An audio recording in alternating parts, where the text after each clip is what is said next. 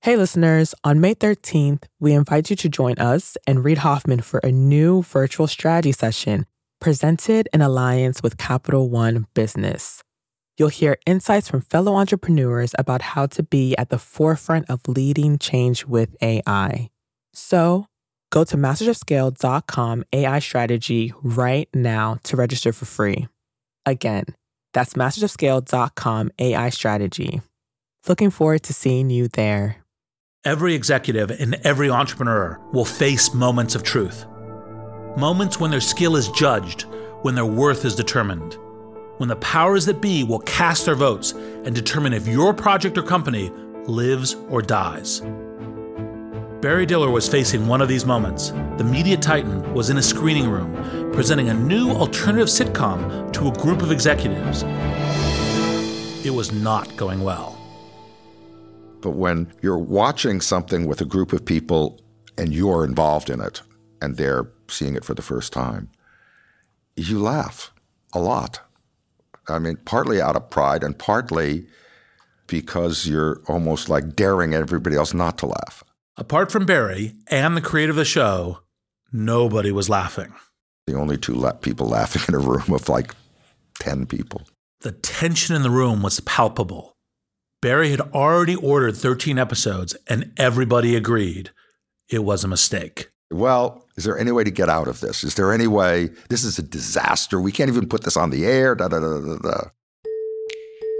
Barry was the CEO of the newly founded Fox Television Network.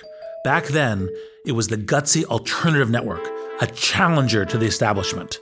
Well, we were the fourth network, so we had to not be like the other three. The only thing we should do is be an alternative to the three networks. Barry wanted to write his own rules. He wanted to be alternative. What was this alternative show that Barry was so convinced would be a hit? Probably the most successful series in the history of television, The Simpsons. Barry Diller greenlit what is now the longest-running sitcom in the history of television. He brought us Homer, Marge, Bart, Lisa, and Maggie, and of course, Itchy and Scratchy. And I would argue that Barry's reaction to this challenge, the way he almost revels in his ignorance, is the hallmark of his career. He thrives at the bottom of a steep learning curve. All my life, the only things that interest me are things that hadn't been done. I learned really early that, you are best when you know nothing. I mean, you have your life experience or who you are and all of that, but you're best off in situations where there are no markers. Many of the iconic entrepreneurs that I've met start out in the same position, at a point of supreme ignorance. What sets them apart is not their mastery of any given field, but the speed at which they zip up a learning curve. They have no baggage or ingrained habits. They're naive and therefore nimble. And if you can turn your naivete into an asset, I'd argue you stand a better chance at scaling a business than any of your competitors. In fact, I believe no one can truly claim to be a master of scale. I believe we are all, at best, infinite learners. You got to have incredible talent at every position. It's like this huge push. There are fires burning when you're going home. Can you believe it? Such an idiot. And then you go back to, this is totally going to be amazing. There are so many easy ways. I'm supposed to know what to do. I have no idea what to do. Sorry, we made a mistake. But you have to time it right. Oops. Working out of a 3-bedroom apartment. Stuff that just seems absolutely nutballs 10 years later. Like, well, that's just how you do it. We haven't made it. Just how you do it.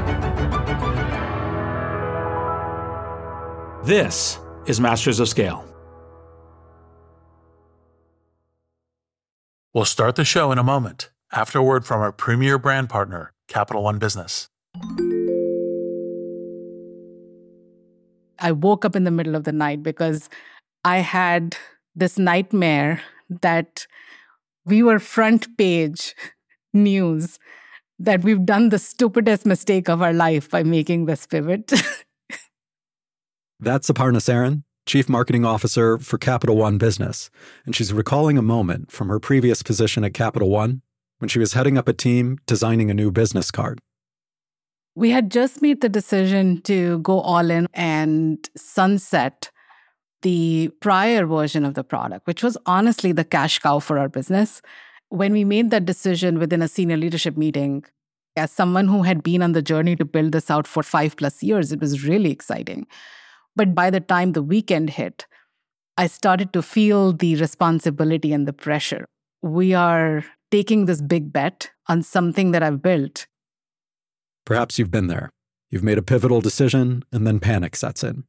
How would Aparna calm her butterflies and steer her team through this pivot? We'll find out later in the show. It's all part of the Refocus Playbook, a special series where Capital One Business highlights stories of business owners and leaders using one of Reid's theories of entrepreneurship. Today's Playbook Insight: have multiple Plan Bs.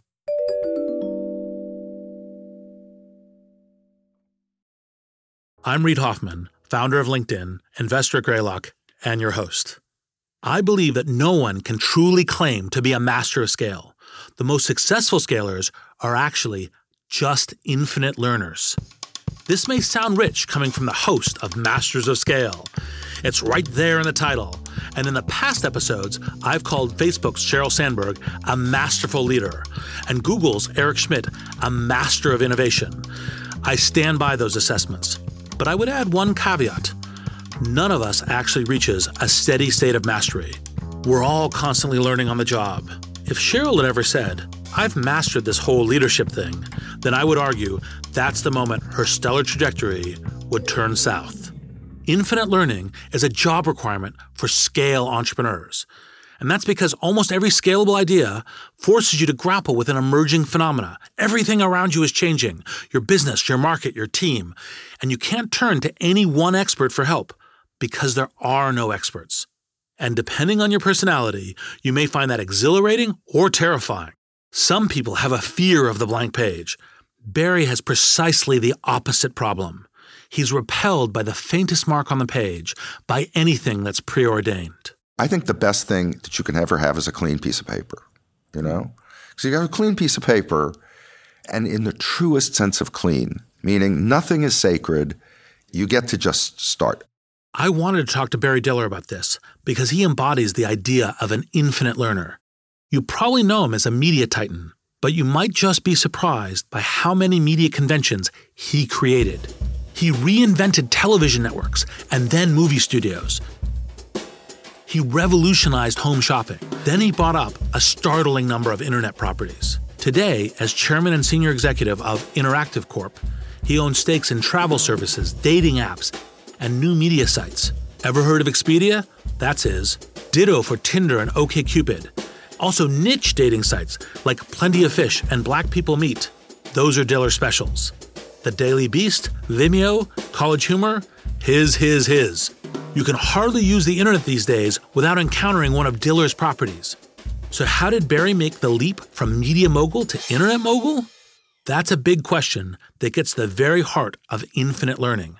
And we're going to see how Barry made that leap over the course of 2 episodes, which also happen to follow the arc of modern media. Barry's career started in the mailroom at the William Morris Agency. You may think you've heard this Hollywood legend before. He works hard, he stands out, he gets some bigwigs' attention, but that's not quite how it played out. I thought I would just soak it up in the hallways. But what I discovered while all of the people in the mailroom were basically sucking up to agents so that they could get to be on their desk and then fastest track possible to be an agent. Barry, on the other hand, had no interest in becoming a talent agent. And this is where his story diverges from the other fabled Hollywood execs. Barry ignored the people at William Morris and focused instead on the neglected little file room, roughly 30 by 50 feet across. There was this room, and it was the file room. The file room. In such days, there were file rooms with file cabinets and paper. And it literally covered the history of the entertainment business, because William Morris had been in business since 1898 or something. And so I spent 3 years reading from A to Z. You heard that right.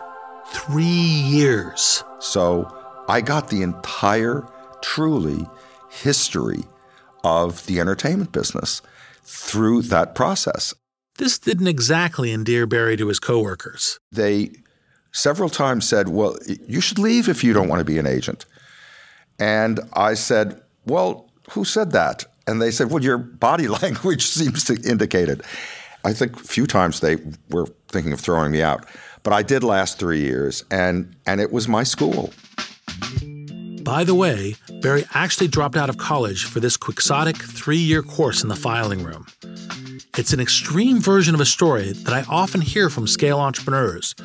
They're not always full-fledged autodidacts like Barry, but they always show flashes of independence. They're not always suited to school. Sometimes they learn by doing. Sometimes they learn by reading. Sometimes, like Barry, they go back and forth between the two. And this cycle of reading and doing tends to accelerate. It may even suck them in, like a vortex. They'll ask, well, what's the most important thing for me to learn right now? I'll go learn that. Drew Houston, the founding CEO of Dropbox, got sucked in the same kind of reading-doing vortex while he was studying at MIT. He told me about it earlier this year. It really started when I worked on my first company. It's called Accolade. It was doing online SAT prep. And then I realized it was very clear that I had everything down when it came to building the product, or at least the engineering and getting something basic out to market. But then I realized that I did not know anything about sales or marketing or financing a company or managing people. And the list gets pretty long pretty quick and not a lot of time to learn it. So there's one summer there where I remember I go on Amazon, I type in sales, marketing, strategy, all these things, all these different topics, and just buy the top 1 or 2 rated books and just crank through them. But now when I read a book that I think is going to be really influential or I really enjoy, I'll actually write down notes. I'll study it like a textbook. And do you still use the reading technique today? Yeah, for sure. I do that a lot. And actually, I make the team do it. So I make my leadership team. We pick a book and read it for we do a leadership team offsite every quarter, and then a broader kind of top 100 offsite twice a year. One of the top staff picks at Dropbox is a book called Competing Against Luck. I'd tell you to buy it, but if you're an infinite learner, you probably have your own reading list to power through, and more power to you. In any case, Barry Diller emerged from his exceptionally long reading phase ready to do something. He didn't know what until a friend called him with an irresistible opportunity. As he describes what happened, I want you to notice how Barry calls out the role of serendipity in shaping his career. He'll do that many times in this episode, and he's highlighting not just the role of luck, but your willingness to be lucky as an entrepreneur. Whenever Barry refers to one of these serendipitous moments, we will play this sound. My closest friend, Marlo Thomas. Marlo Thomas is an American actress best known for starring in the TV series That Girl. Was dating a young executive at ABC. Everything is serendipity. And he was moving to Los Angeles from New York. He was kind of up and coming, rising little lower middle management guy at ABC. And he was coming to LA to be, I think, the vice president of current West Coast programming. And he asked me to be his assistant. Barry was no more interested in being an assistant than he was in being an agent. But television was a wide open opportunity to learn. I've always believed you should get, of whatever your interest is in, get on the widest road, not the narrowest road. And television was certainly a pretty wide road. And I was fascinated by all parts, but certainly television. And I said yes. And then, of course, this is the serendipity of life, which is the day, literally the day that I left William Morris, they fired the czar of programming of ABC.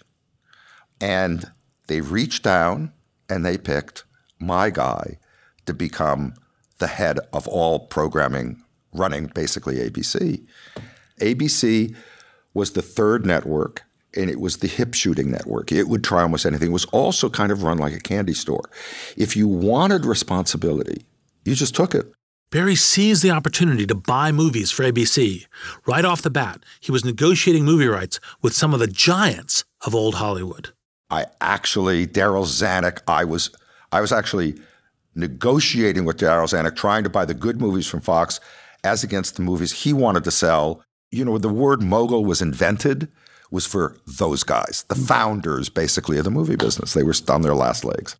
In the midst of these negotiations, Barry was wondering why there was such a stark divide between TV and movies. Aren't they all in the business of telling stories? Then he had a revelation that changed the course of TV history. It's the kind of idea you can expect from an infinite learner. Someone who spent a lot of time learning everything they can on a topic and then using it to question everything. I started to think, all television at that time were series, either comedies or dramas, and in both forms, everything was present day. In other words, those series would go on for 7 years. Lucy still lived in her same apartment. She never moved. Everything was in present time. There was all middle. There was no beginning. There was no end. And I thought, you know what? Why don't we tell stories that have a beginning, middle, and end, like they do in movies? And why shouldn't television do that? There was no shortage of reasons why television shouldn't do that, and Barry's colleagues were quick to rattle them off. For one, the never-ending stories on TV shows like I Love Lucy meant never-ending revenue. Why cut a story off, just as audiences are getting to know and like the characters? And then there were the risks of standalone stories with a beginning, middle, and end. How do you keep costs from ballooning on each original production? You have to hire new writers, cast new actors, design new sets, and create new promotional campaigns. And suppose you get every one of those steps right and create a hit. You start from scratch and run through that minefield again. As you probably gathered, starting from scratch is precisely what excited Barry, and precisely what made industry veterans shudder. Not everyone has this insatiable appetite to learn. Most people like to work with the tried and true. So when Barry pitched the idea of a movie of the week, a movie made specifically for TV, his colleagues balked. It just wasn't television, or so they thought. Remember, Barry, despite his youth, had studied 75 years of entertainment history. Years and years before, at the very beginning of television, with things like Playhouse 90 and Studio One, they did do that, but it went away and film series replaced everything in live television. In any event, so we came up with this idea of doing the movie of the week, which was putting on a movie every week. We decided it should be 90 minutes, not 2 hours, because 2 hours was too long a attention span, I thought at the time. And of course, everybody thought it would fail because they said, well, this isn't television. So why was Barry entrusted to launch this wildly new form, the TV movie? He had a distinct advantage. No one believed his idea could possibly work. What I find so interesting about this story is that it explodes the conventional myth of where disruption occurs. We imagine young entrepreneurs rolling their eyes at the industry's biggest players and attacking their businesses from the outside. I often encourage young entrepreneurs to play the outsider's advantage. Don't even bother to join an established company and reinvent. Just start from scratch. It's easier, but there are exceptions to that rule. Equally disruptive ideas can emerge from big established companies. They come from innovators embedded within the company. You might call them intrapreneurs. They tend to carve out a little fiefdom for innovation. They sell their fresh ideas across the organization, winning over colleagues and securing a budget faster than a startup founder can say, angel investor. Alexa Kristen is a prime example of one of these intrapreneurs. She's the media innovation chief at GE. She invents branding campaigns for a company that's been a household name since the late 1800s. So how does she find a fresh take on a 125-year-old brand? You can't come in and just, break down walls destructively. Respect what's been created, but don't be afraid to tear it down where it needs it. And I think that is so vitally important in the way someone who's new in their career really should think about their overall mindset and approach to their job. Be respectful, be empathetic, but don't be afraid to question and to ask, is there a different way? And believe it or not, it kind of is that simple. Be respectful, be empathetic, and don't be afraid to ask, is there a better way? This could be the manual for intrapreneurs and infinite learners everywhere. Barry embodied this notion of learning everything and questioning everything. But the respect part? That wasn't necessarily part of his personal playbook. Barry has no trouble squaring off against his older, more experienced colleagues. I mean, just listen to him fire off shots at his elders. This is just a sampling of one-liners we pulled from a 90-minute interview. He was, first of all, a rotten executive, an endless story I could tell you of manipulation. I couldn't stand him. 20th Century Fox was a dog of movie studios. It was even worse than Paramount when I got to Paramount. Now, by the way, he was a con man. I mean, he was a oil man, wildcatter, con man. By the way, I've never had an interview that had this many feisty quotes on the cutting room floor. You can hear the full-length interview in all of its feisty glory later in the season. But you don't have to be all fire and sharp elbows to change a company from within. Sometimes you can find a frictionless path to disruption simply by drawing no attention to yourself at all. And this is what happened to Barry as he pitched his first big idea, the movie of the week. If actually anybody thought it would work, why in God's name would they give responsibility to a 23-and-a-half-year-old person? And so this very unique thing happened, which is I had total control over making these movies and total control how to advertise them, which was something nobody ever really did in television. But I knew you had to advertise because it was different every week. You had to tell people in any event. So we started making them, and they went on the air, and they were just this, from the first hour of the first day, smash. Mm-hmm. And as I say, I got to do it only because everyone thought it would fail, and they'd get rid of this fairly aggressive kid in the process. And so the TV movie was born.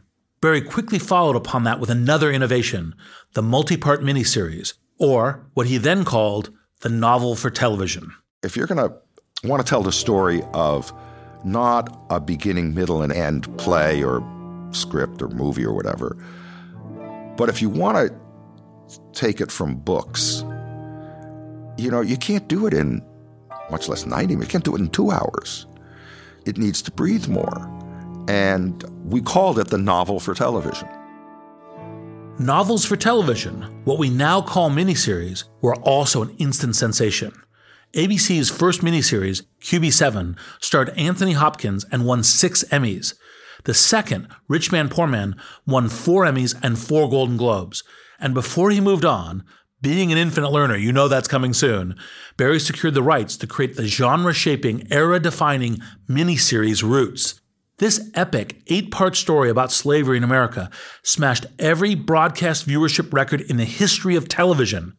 85% of American homes watch at least one of the episodes. To this day, 40 years later, the finale remains the 3rd most watched television episode of all time. Clearly, Barry's career was taking off. There was just one problem. With each success, the novelty wore off. Barry was losing interest. Fast. We'll be back in a moment after a word from our premier brand partner, Capital One Business. There was panic that set in that night because I didn't want to let people down. We're back with Aparna Saran of Capital One Business. She was recalling the time she woke up in a cold sweat, terrified that the new product she had been working on might fail. So the next morning, she sat down and wrote an email. It was Sunday morning, and I said, you know what? I'm going to just share this with my peers. It was very emotional. It was sort of a cry for help. Aparna realized that if the new product didn't take off, she needed a plan B, preferably multiple plan Bs. I'm inviting them to be the thought partners so that we are mitigating as much risk as possible and we have contingency plans in place as we make this move. You write something like this and your heart is pounding, should I send this? It was a super vulnerable moment for me. But then I was I'm going to just send this. What's the worst that'll happen? It can't be worse than being on the front page of the newspaper.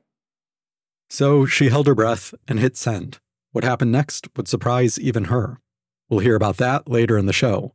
It's all part of Capital One Business's Spotlight on Business Leaders, following Reed's Refocus Playbook.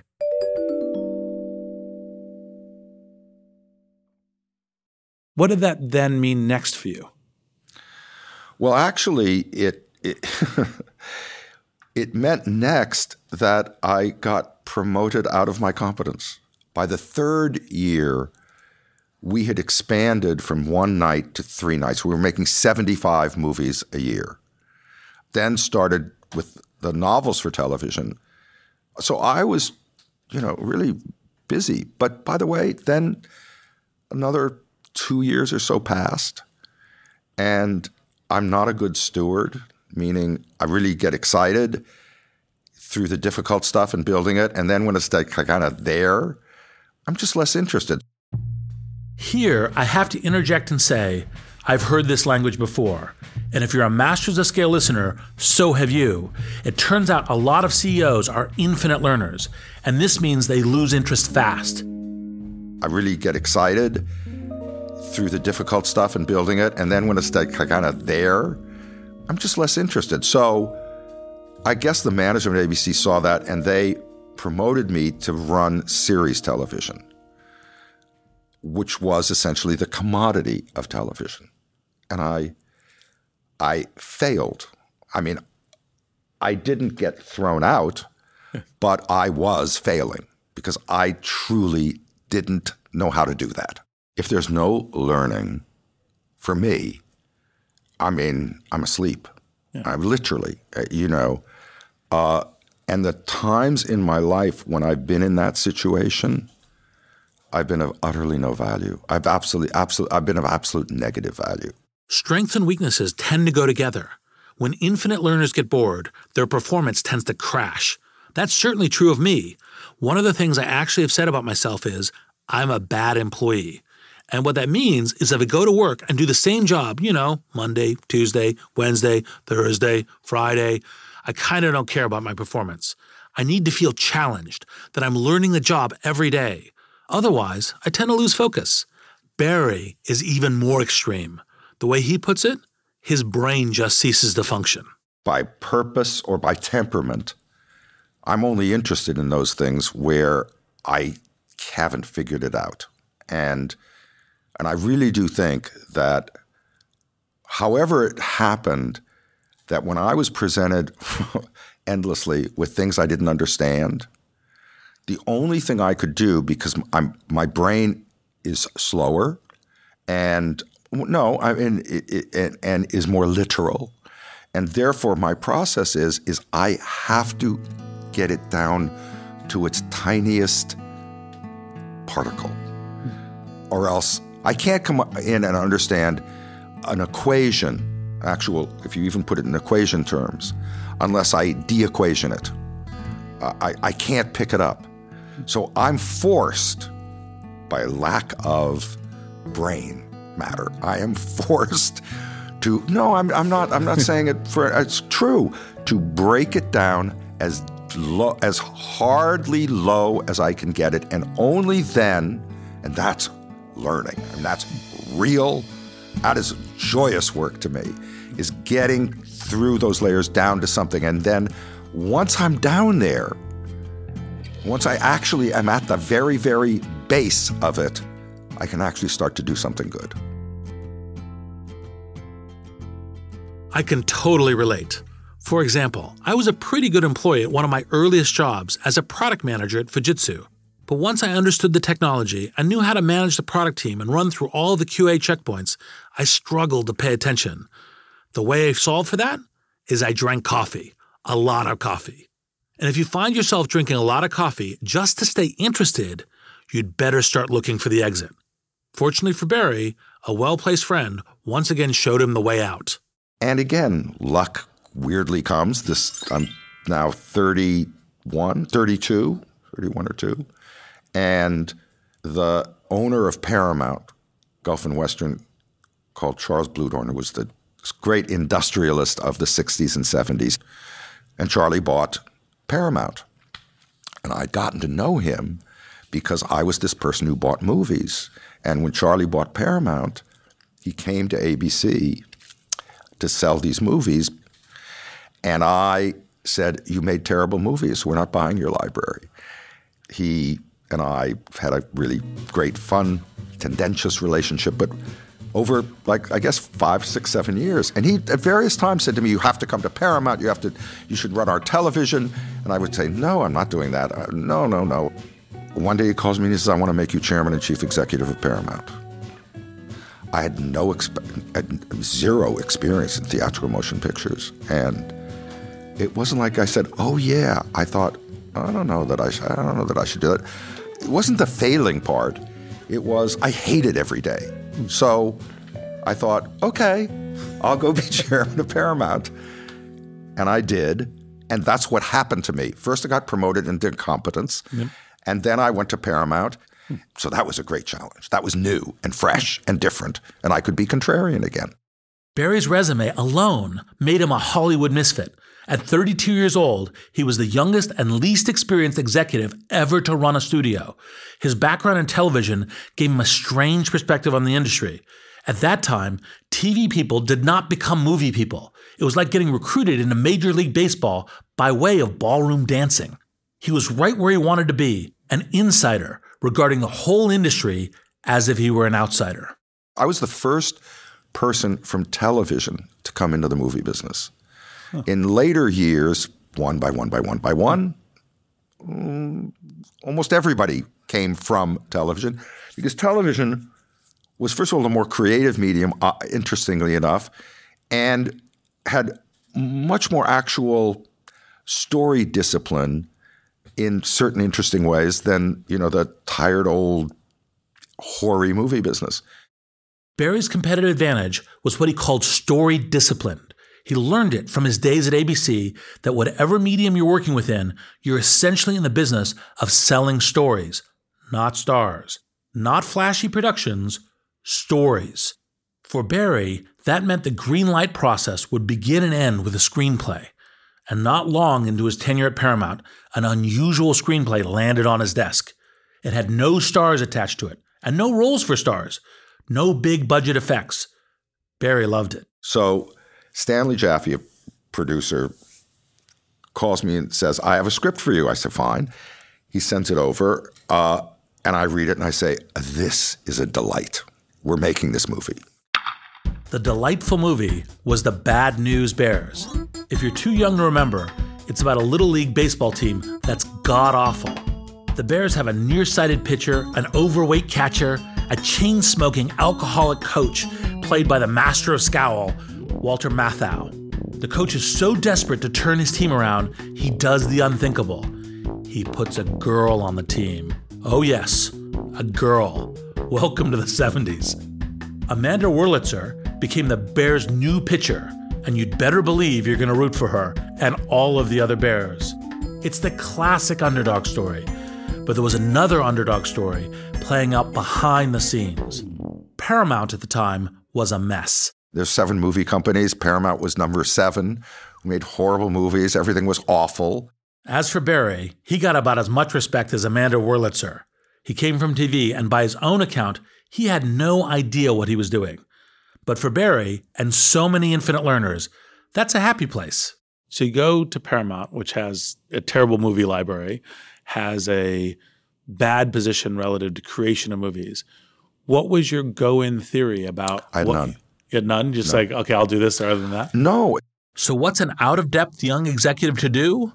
Prove everyone wrong, for starters. It wasn't until I got into it and saw how awful it was, how mismanaged it was, how crazy the process was, that I got excited because I just thought there's a whole other way to do this. Barry would eventually turn this troubled movie studio into a hit machine. He would greenlight films that would change Hollywood. When the Bad News Bears script first landed on his desk, he simply declared, "We're making this movie." In any other studio, that would trigger a wave of cautionary questions. Who will direct it? Who will be the star? And slowly, the project will gain momentum as they attach big names to the project. Barry dismissed all of these decisions as mere packaging. The story came first. It was a process driven by his own instincts. It's great luck if somebody just hands you a script. And it's happened probably 10 times in my life out of thousands of projects. Anyway, we didn't have a process at Paramount. It took me 2 years to get this process together to actually manufacture movies rather than just depend upon being lucky enough to have it fall through the transom for you. We had one good movie and then all of these turkeys, And then slowly we were getting it right. Saturday Night Fever, Grease, Raiders, etc. Allow me to interject here with a few other movies from Paramount Pictures' glory days. They released The Warriors, Beverly Hills Cop, Star Trek, The Wrath of Khan, and The Search for Spock, Friday the 13th, Airplane, The Elephant Man, Flashdance, Footloose, Trading Places, Top Gun, and Crocodile Dundee. For the next 7 years, we were number one in the movie business. And it was, it was because we picked our own path. I want to dig a bit deeper into this notion of building a process around your instincts. On the one hand, it sounds like there isn't much of a process to Barry's work. He sees the script, he likes it, boom, there's your movie. On the other hand, he has to scale those instincts across an organization. You have to go from, I know it when I see it, to, I know it, I see it, and I can teach you to see it too. And that's when Barry gets to his favorite part of the learning curve. Defining a process that seems almost impossible to define. Barry said something you'll almost never hear in the freewheeling, move fast and break things culture of Silicon Valley.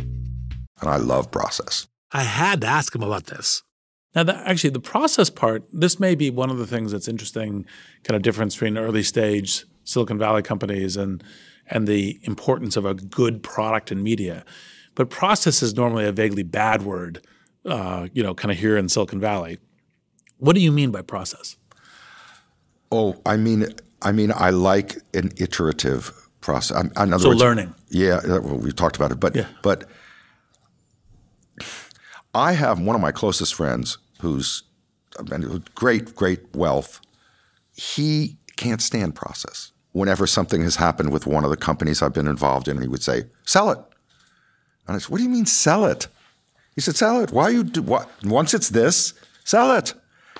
It's like a dagger to my heart. I am the opposite of that. I like the period from here when it is either a mess or it's brand new to here when it's been, realized in one form or the other.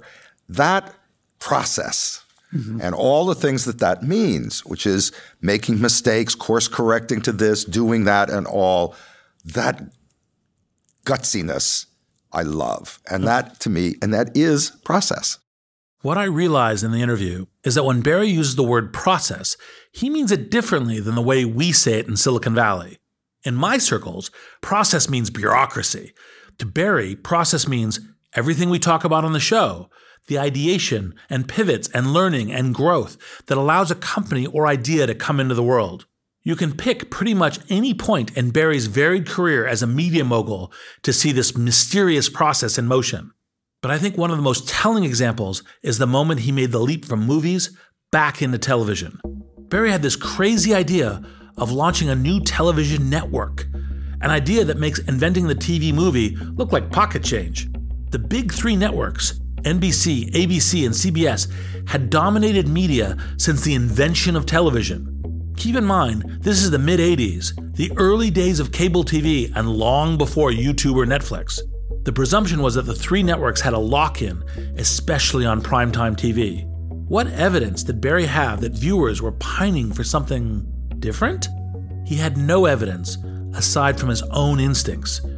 He didn't even intend to pitch the idea, but a passing comment caught the interest of a heavyweight gambler, the media mogul Rupert Murdoch. I said, look, I've always had this thing of starting a fourth network, which everyone, of course, thinks is crazy. And he said, that's great, let's do it.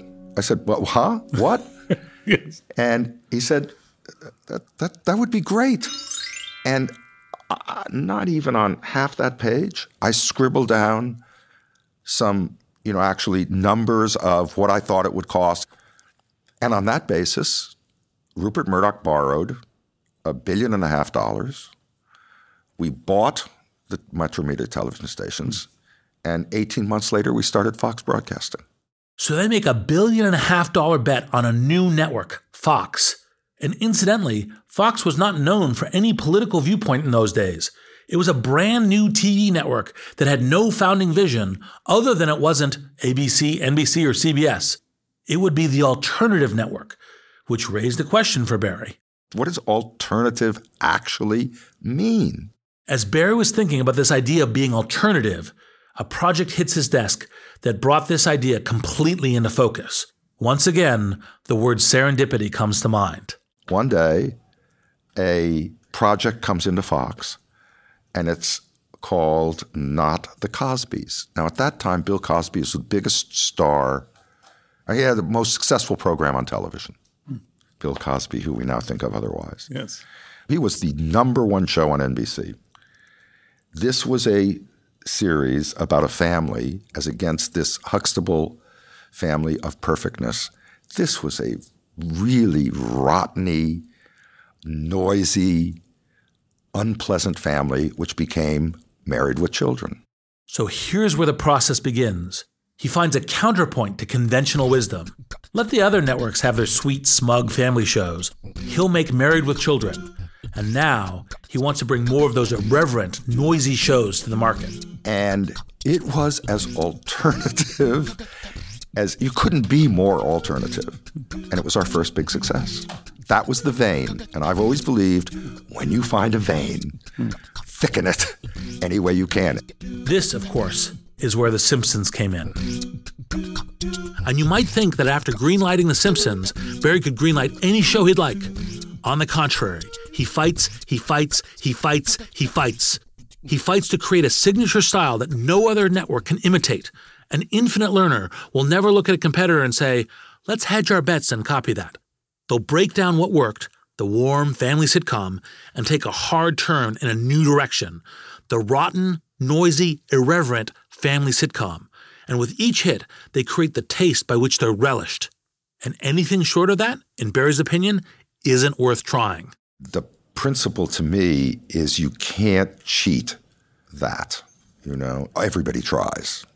I think in that there are no shortcuts. And I think that also that the principle that is tied to that is exhaustion is when creativity starts. If you put people in a room, you take them past their endurance level. And that can come in the 3rd hour or the 24th hour or 15th or whatever, but it does come. That moment, which is what I think is breaking, again, it down and down and down, is the beginning of something that's of value. And I think it's very important to recognize you can't relax in it because it's frustrating. Time is very frustrating, but to at least have some equanimity about that. And it took us a while to find out something that seemed so obvious. A 4th network, so obvious, and given the average household can now flip through 190 channels, it was a rather long overdue idea when you think about it. There's just one problem for Barry. Once an idea seems rather obviously good, guess what? He gets bored again. Only this time, he wasn't just bored with his job, he was bored with the entire business of storytelling. I decide after 8 years at Fox that I'd now been running movie companies for 18 years, television companies. And if I never saw another script, I would be a happy person. Think about what Barry is saying here. If there's one thing he knows at this point in his career, it's how to spot a good script. He can scale a whole media empire from that finely honed instinct. And yet here he is, at the height of his career, saying he never wants to see another script again. I know a lot of serial entrepreneurs who seek out fresh challenges, but usually within an adjacent industry. If you look at the arc of my career, from building an online dating site to PayPal to LinkedIn, you'll see I have a particular fascination with network effects. How can I create an online network for dating, payments, or jobs that adds value with the addition of each individual user? Networking in the digital age is just my thing. Barry, on the other hand, is ready to take a leap into a wildly new field, which means he will also have to tackle a new learning curve that very few entrepreneurs survive. For the first time, he witnesses a user interacting with a screen, not just passively viewing content, but engaging with content, shaping the content. He is transfixed. Can you imagine how exciting it is to go from understanding a screen and being probably, a lot of other people understand narrative and screens, but God knows I did. Yes. To go into, Yes. Well, it's the blank page, right? Absolutely. Right. So oh it's like my God. A new Blankest blank page. of blank page. Yes. So what was this incredible user experience that would force Barry to question everything he's learned?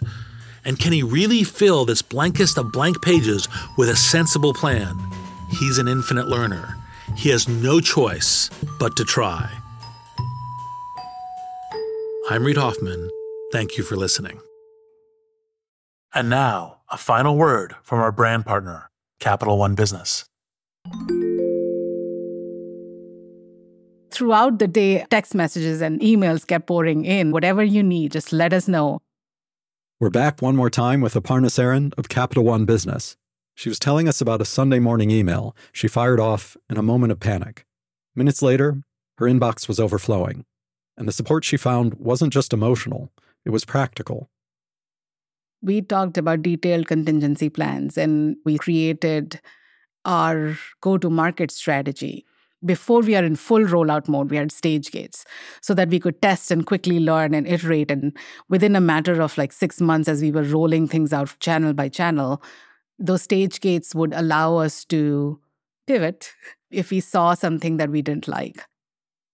That day, Aparna learned a lesson that stayed with her. Having multiple plan Bs doesn't just expand your options. It gives you new opportunities. The best way to pivot is actually open doors for thoughtful conversations, because humility in knowing that you actually don't know everything, as well as the empathy in knowing that disruption is always drastic and abrupt, helps you go through that pivot with other people in a very different way. Capital One Business is proud to support entrepreneurs and leaders working to scale their impact, from Fortune 500s to first-time business owners. For more resources to help drive your business forward, visit CapitalOne.com/BusinessHub.